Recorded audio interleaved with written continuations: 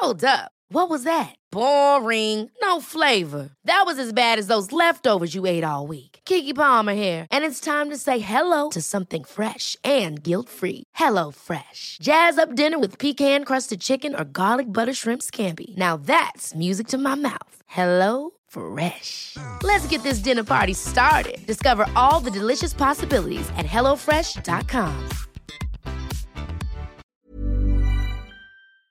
Hormoner är en naturlig och livsnödvändig del av kroppen. Ändå finns det en stor okunskap kring hormoner och vi märker att många inte känner till hur menscykeln eller olika preventivmetoder fungerar. Den här okunskapen kan skapa en rädsla för hormonbehandlingar eller hormonella preventivmetoder och också göra det svårt att veta om och när man ska söka vård för mensrelaterade besvär. Hormoner diskuteras ofta i media, men ibland saknas en vetenskaplig grund för informationen och osanningar och myter sprids och får fäste. Vi på Babys podcast tror att kunskap kring kroppen och dess funktioner bidrar till en stärkt självbild och ett ökat välmående hos kvinnor. Det är ju just därför vi gör den här podden. Kunskap är makt helt enkelt. Därför vill vi tipsa om en hemsida där du kan få den vetenskapligt grundade fakta du behöver och förtjänar. Hormonguiden.se är ett initiativ av Gedeon Richter och är en hemsida framtagen i syfte att öka kvinnors kunskap om hormoner. Som barnmorska och gynekolog gillar vi verkligen den tydliga informationen med bra bilder, strukturerad genomgång av menscykel och preventivmedel. Gör dig själv en tjänst och skaffa dig mer kunskap om din kropp och dina hormoner. Besök hormonguiden.se. En höggravid kvinna kommer in till förlossningen för att föda sitt första barn. Hon har regelbundna värkar och det är uppenbart dags att föda barn. Barnmorskan frågar, har slemproppen gått? Och kvinnan svarar, nej då, han är bara att parkera bilen. Välkommen till Babys podcast. Idag ska vi prata om slemproppen. Det är jag, Rebecka, gynekolog och... Det är jag, Carina, barnmorska, och herregud, jag skrattar ihjäl mig, vad rolig den var. En slempropp som parkerar bilen. Ja, vem kan det vara?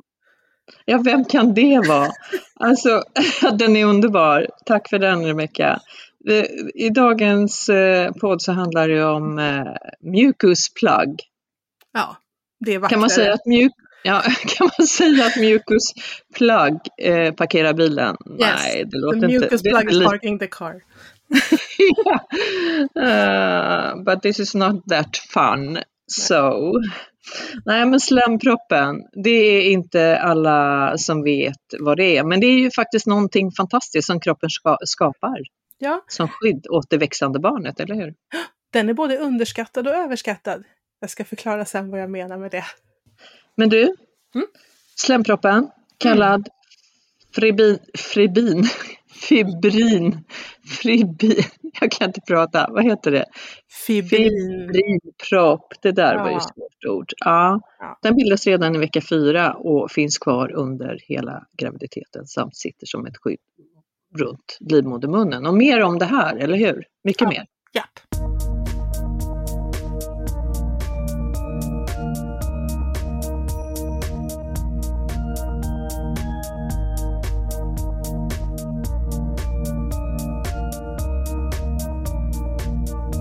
Så Rebecka, slempropp, mucus plug.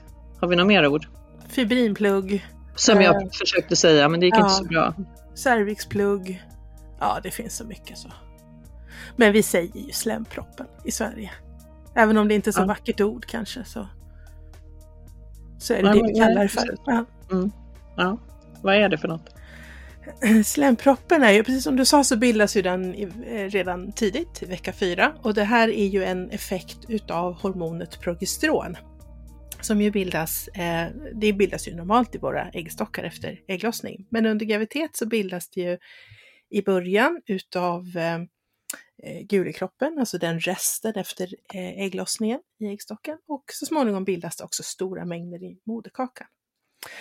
Och progesteron gör att det bildas mycket sekret i livmoderhalsen. Slemhinnan blir tjock och så bildas det mycket sekret.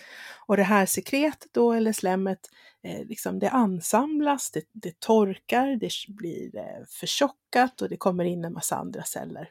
Så det blir som en seg liten propp, helt enkelt. Och det här är ju sannolikt så är ju det här kroppens sätt att tänka ut att det här ska vara ett skydd mot infektioner. Så att ingenting kan smita upp från slidan och in i livmodern under graviditeten. Men ja, det är en strålande funktion, eller hur? Ja. Alltså kroppen är ju så helt otroligt fantastisk som har tänkt till. Liksom, funktionen är att skydda barnet från bakterier och från infektioner då. Men även från stötar, eller hur? Ja, till viss del. Alltså det är ju lite grann som en sån här lite tuggummi-konsistens på det.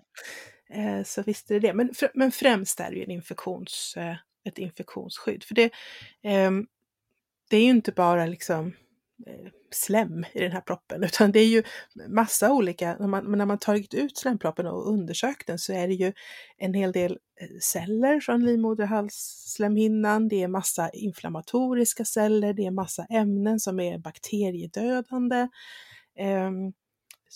Man har sett att det finns rester utav spermier, det finns rester utav ämnen ifrån fostret, så det är liksom en riktig cocktail i den där proppen.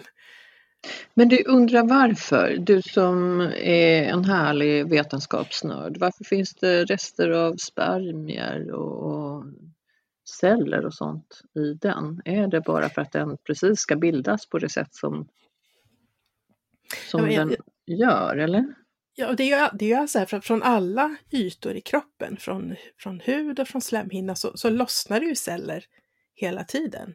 Så det ligger ju alltid lösa celler i alla våra kanaler och öppningar. Ja, det kan jag förstå, men jag tänker just att det samlas så mycket olika ingredienser i den här slemproppen. Har allt ett syfte mer så, funderar jag då? Ja, kanske inte de här avstötta cellerna och spermierna. Där tror jag mer att det handlar om att de råkade finnas där i kanalen just när slemproppen började bildas. Däremot det här med inflammatoriska celler, immunförsvarsceller, där finns det ju ett syfte med det. Där är det ju som en backup, om inte proppen håller rent mekaniskt som ett bakteriehinder, så ska det dessutom finnas en backup med celler som kan döda bakterier eller sluka bakterier. Och rent evolutionärt så är det säkert så att de gravida som bildade en bra sån här bra bakterieplugg, de hade ju också då ett bättre utfall av sin graviditet. De var ju skyddade mot infektioner och kunde då reproducera sig. Och deras förmåga att bilda en effektiv slempropp, det har de då genetiskt lämnat vidare till nästa generation och nästa generation och nästa generation. Så det är inte så att kroppen bara kom på en torsdag att det här är ju bra. Utan det är ju liksom 10 000-tals år av evolution. Såklart. Men du, olika kvalitet på slemproppen, det pratar man ju aldrig om, eller det testar vi ju aldrig och så vidare. Hur tänker man, hur tänker du som gynekolog? Finns det någonting forskat på det här? Om barn har fått en infektion, som ju kan hända, dock sällan under graviditeten, framförallt senare del. Vad kan det handla om? Kan det handla om att slemproppen inte då är så effektiv, funktionell eller kvalitetsprövad liksom? Ja, det har jag inte sett någon studie på. När man liksom letar studier om slemproppen så handlar ju de oftare om vad är den uppbyggd av? Liksom på ren grundforskningsnivå, att man har tittat på vissa typer av celler. Jag kunde inte se någon studie där man liksom tittar på om det var olika kvalitet på slemproppen beroende på uppåtstigande infektion eller så vidare. Om jag bara skulle spekulera fritt, snillen spekulerar, så tänker jag i de fall när bakterieinfektioner stiger uppåt, då kan det ju vara så att en del av slemproppen faktiskt har lossnat. Till exempel att man har haft mycket sammandragningar och livmoderhalsen har blivit förkortad. Och blir livmoderhalsen kort, ja då finns det ju mindre rum för en slempropp att sitta på. Istället för en slempropp som är 3-4 centimeter lång så kanske det bara är 1 centimeter.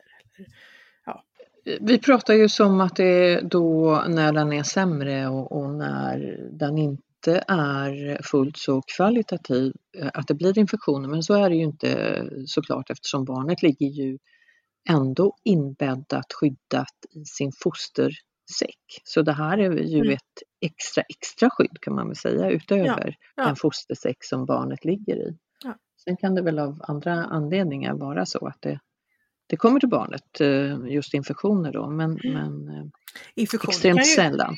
Ja, infektioner kan ju komma via blodbanan från mamma också. Det behöver inte vara så att infektioner just stiger upp via slidan och genom livmoderhalsen, utan en del infektioner går ju faktiskt via blodet från mor till foster. Och då hjälper ju inte slemproppen till överhuvudtaget. Nej.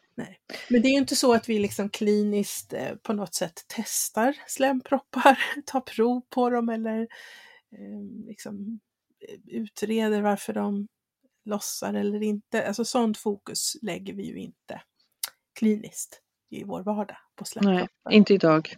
Kanske kommer i framtid. Ja, vi får se. Men vi sa att den redan bildas i vecka 4 och då är den ganska tunn och så blir den allt tjockare. Och till ganska slut, så snabbt. Ja, och i slutet på graviditeten när den liksom är som tjockast och som störst, då är den någonstans mellan 2,5 och 5 centimeter lång. Volymsmässigt mellan 1 till 2 matskedar kan man säga, eller väger ungefär 10 gram. Om man skulle plocka ut hela i sin helhet. Men det gör man ju inte.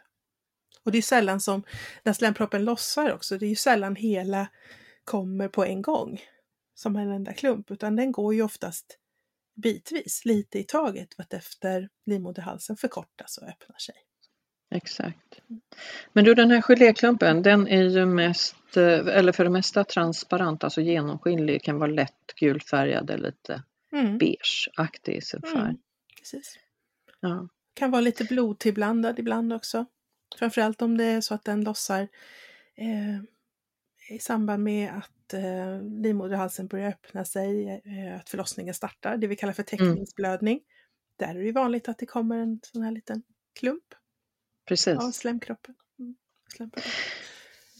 Men du, när den lossnar eller avgår, som vi säger, det är ju för det mesta när man är i fullgången tid. Och det kan ju faktiskt vara så att det är veckor innan födsel. Och det är inget konstigt och det är ingenting att oroa sig och det är ingenting som man behöver ringa in till förlossningen för eller kontakta sin barnmorska för. Och ser man lite blodstrimmer där, som sagt, så är det ju för att man kanske har lite förverkare och så att det gör att livmodertappen då har en liten blödning, vilket är täckningsblödning som du nämnde, helt normalt. Det vanligaste är ju att kvinnor rapporterar att slemproppen börjar gå liksom i partier, i bitar, ungefär 3 veckor innan förlossningen väl startar. Så det är någon slags genomsnittstid. Sen finns det ju de absolut som där slemproppen går och det dröjer längre innan förlossningen startar. Och även motsatsen, att slemproppen i stort sett går dagen innan eller samma dag. Så att det finns ju liksom hela spektrat. Men 3 veckor verkar vara någon slags genomsnitt. Så går slemproppen i vecka 36 eller 37, det gör ju ingenting. Då är det ju liksom, det kan ju mest sannolikt vara 3 veckor kvar. Hey, I'm Ryan Reynolds. At Mint Mobile, we like to do the opposite of what Big Wireless does. They charge you a lot, we charge you a little. So naturally, when they announced they'd be raising their prices due to inflation, we decided to deflate our prices due to not hating you. That's right. We're cutting the price of Mint Unlimited from $30 a month to just $15 a month. Give it a try at mintmobile.com/switch. $45 up front for 3 months plus taxes and fees. Promo rate for new customers for limited time. Unlimited more than 40 gigabytes per month slows. Full terms at mintmobile.com. Many of us have those stubborn pounds that seem impossible to lose, no matter how good we eat or how hard we work out. My solution is PlushCare. PlushCare is a leading telehealth provider with doctors who are there for you day and night to partner with you in your weight loss journey. They can prescribe FDA-approved weight loss medications like Wegovy and Zepbound for those who qualify. Plus, they accept most insurance plans. To get started, visit plushcare.com/weightloss. That's plushcare.com/weightloss. Däremot så vet jag att det resoneras och diskuteras en del om det är så att slemproppen faktiskt går riktigt tidigt. Att man ändå kanske ska ta det på allvar, eller åtminstone ta det som en liten hint om att det kan vara någonting på gång. För kvinnor som har fött för tidigt, framförallt fött för tidigt för att livmoderhalsen har förkortat sig i förtid, det man kallar för liksom livmoderhalsinsufficiens då. De beskriver också att att det liksom ett litet tag innan det här hände, några veckor innan det här hände, så gick slemproppen, och efter det så ökade flytningen också. Så och jag tänker det här prematura, det ska man ju alltid ta på allvar. Precis, men att man kanske ändå ska tänka att om slemproppen går i vecka 26-27, att man ska ta upp det med sin barnmorska. Absolut. Kanske ska undersöka livmoderhalsen, mäta ultraljud. Det kan ju absolut vara falskt alarm och att det inte är någon fara, men det finns ändå en koppling mellan riktigt tidig avgång av slempropp och en ökad risk att föda för tidigt. Mm. Men det är ju långt ifrån alla som märker att slemproppen går, för du nämnde förut att den kommer i omgångar. Den blir ju väldigt vattnig, mycket lösare. Det blir ju inte den här geléklumpsliknande. Kan vara också i små klumpar, men kan också mer vara det här vattniga som en slemmig flytning. Och då kan man ju tro många gånger, och det vet jag ju på förlossning och förlossningsmottagning, att man ringer in och tror att det är vattnet som går. För den här slemproppen blir så likt fostervatten. Och det kan vara svårt att urskilja vad som är vad. Och då får man såklart komma in för en kontroll. Och ibland så är det ju faktiskt så att vi har ju även hormonella flytningar, och kanske mer rikligt i slutet av graviditeten innan vi ska föda, och de kan också te sig som fostervatten, så att det är inte helt enkelt för er att veta, och det är inte alltid uppenbart för oss heller, så att ring in och sen kom in för en kontroll helt enkelt. Och det är inte bara olika liksom från kvinna till kvinna det här med hur det är med, eller från gravid till gravid, hur det är med slemproppen. Det kan ju också vara från graviditet till graviditet hos samma person, att det ter sig väldigt olika.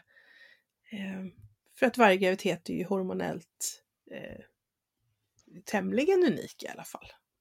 Och det är ju en alldeles egen person där inne som också med sina hormoner påverkar hur och när och var förlossningen ska starta. Det är häftigt det där, tycker jag. Att den kan gå i omgångar också, och någonting som jag fascineras av är även att den kan återbildas. Ja, det kan det ju göra. Det är ju så att vi har ju hela tiden en hormonproduktion av progesteron, och vi har ju hela tiden en produktion av sekret i livmoderhalsen. Så att finns det bara en livmoderhals, alltså en kanal att ha sekret i, så kan det ju återbildas.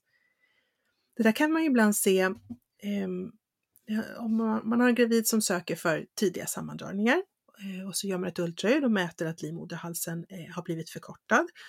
Och så får den här personen vila, kanske vara sjukskriven, och så lugnar sig då förhoppningsvis sammandragningarna.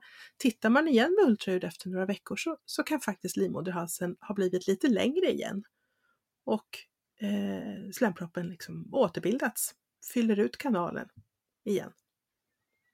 Så att det här det är inget statiskt, utan det är någonting en process som pågår hela tiden under graviditeten. Så häftigt. Vad har vi mer att säga om denna slempropp? Då pratar vi inte om era partners där ute, som du var inne på, Rebecka, utan vi pratar om mjukisplagg. Nej, jag tyckte den var rolig. Jag har berättat den för min man någon gång. Jag misstänker att jag har berättat den varje gång det är dags att åka till förlossningen. Jag tror inte han har uppskattat den riktigt. Nej, det kanske de inte gör, slempropparna. Ja, men Rebecka, jag har en fråga till dig angående när förlossningen då startar. För att vi var inne på det tidigare, förlossningen behöver inte starta för att slemproppen går. Det kan fortfarande vara veckor kvar. Men förlossningen kan också precis starta upp. Och är det då de här hormonerna som gör, när slemproppen då lossnar, som gör att det kommer igång?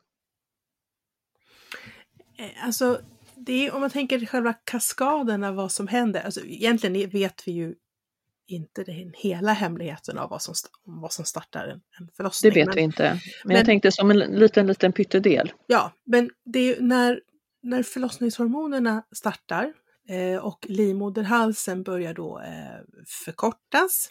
Alltså blir kortare i längd och också börjar öppna lite grann och det blir ett tryck uppifrån i samband med sammandragningar. Det är då som slemproppen lossnar rent mekaniskt. Om du tänker att du har en kanal som är säg 6-7 millimeter bred och kanske 4 centimeter lång. Om den kanalen då plötsligt bara är 1,5 centimeter lång och dessutom blir mycket vidare, ja då släpper ju den här proppen. Det är ju mer mekaniskt att den här proppen släpper. Egentligen inte så mycket att hormoner skulle lösa upp proppen. Inte vad vi känner till fullt ut idag i alla fall. Det finns säkert en sån mekanism också, att det är någonting kemiskt som löser upp den. Men det vi vet är ju rent mekaniskt att om livmoderhalsen plötsligt blir väldigt en kort kanal och en vid kanal, då kommer den här proppen som har suttit där inte fylla ut och då åker den ut. Och det är lite det som händer också om man har en svaghet i sin livmoderhals, det man kallar för livmoderhalsinsufficiens. Det vill säga att man har en medfödd svaghet i sin bindväv som gör att livmoderhalsen alldeles för tidigt i graviditeten blir för kort och öppnar sig. Så faller ju slemproppen ut också. Och då är det ju inga hormoner som är inblandade, det är ju inga hormoner som har löst upp den här proppen, utan det är ren mekanik. Korken i flaskan passar inte längre för flasköppningen blev för stor. Ja. Bra förklaring. Men du, en liten sammanfattning då. Så slemproppen sitter där, den bildas från vecka 4 och den blir större och upp till 5 centimeter lång och täcker den här inre modermunnen, nedersta delen av livmodermunnen som skydd då för barnet från bakterier och eventuellt lite stötar också kan det vara. Och sitter där hela tiden. Kan sen gå, och det gör den oftast i omgångar i fullgången tid. Inte konstigt, man behöver inte höra av sig. Går den i tidiga veckor prematurt, då ska man ju såklart höra av sig. Om det är lite blodstrimmer i och förlossningen håller på att starta, så är det helt normalt. Blöder du däremot lite mer kraftigt, ja men då tar man alltid kontakt med sin barnmorska eller förlossningen. Mer att säga om det. Jag har en fråga till dig, Carina, som jag kom på nu. Yes. Om man sitter som koordinator på förlossningen, det vill säga den barnmorska som är ansvarig för att svara i telefon när gravida ringer in och frågar saker om sin förlossningsstart. Är det vanligt att kvinnor ringer och frågar eller beskriver att nu har min slempropp gått, vad gör jag nu? Ja, det är mycket vanligt. Ja. Mycket vanligt och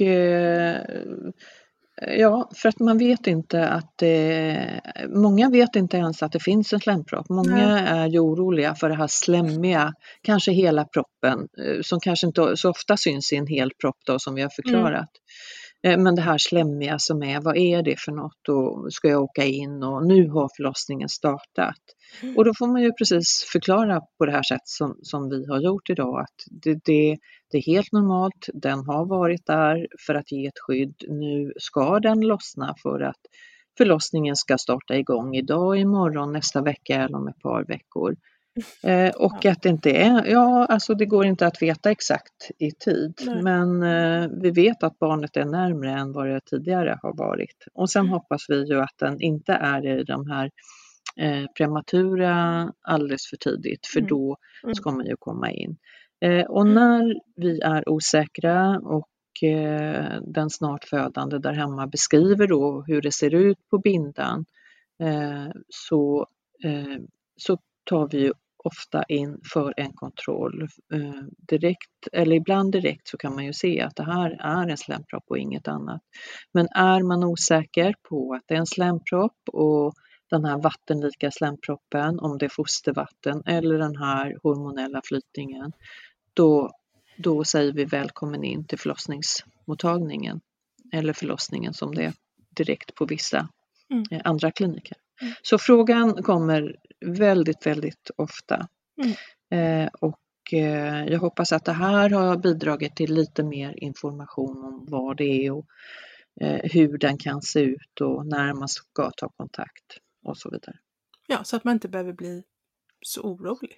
Exakt. Att man vet att det här kommer att hända. Jag behöver inte ringa till förlossningen. Normalt. Om allt känns okej.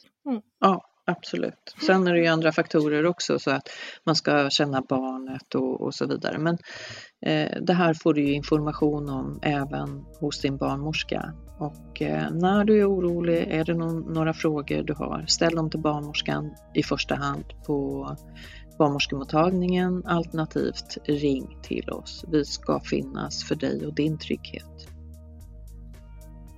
Toppen, Carina. Bra, tack Rebecka. Bra information av dig där. Vi hoppas att du lyssnar vidare på våra avsnitt i Babys podcast. Instagram, @babyspodcast. Följ oss gärna där. Vi är snart åter. Rebecka, ta hand om dig. Ha det gott. Tack detsamma. Tack, och alla ni där ute. Hörs snart igen. Tack och hej.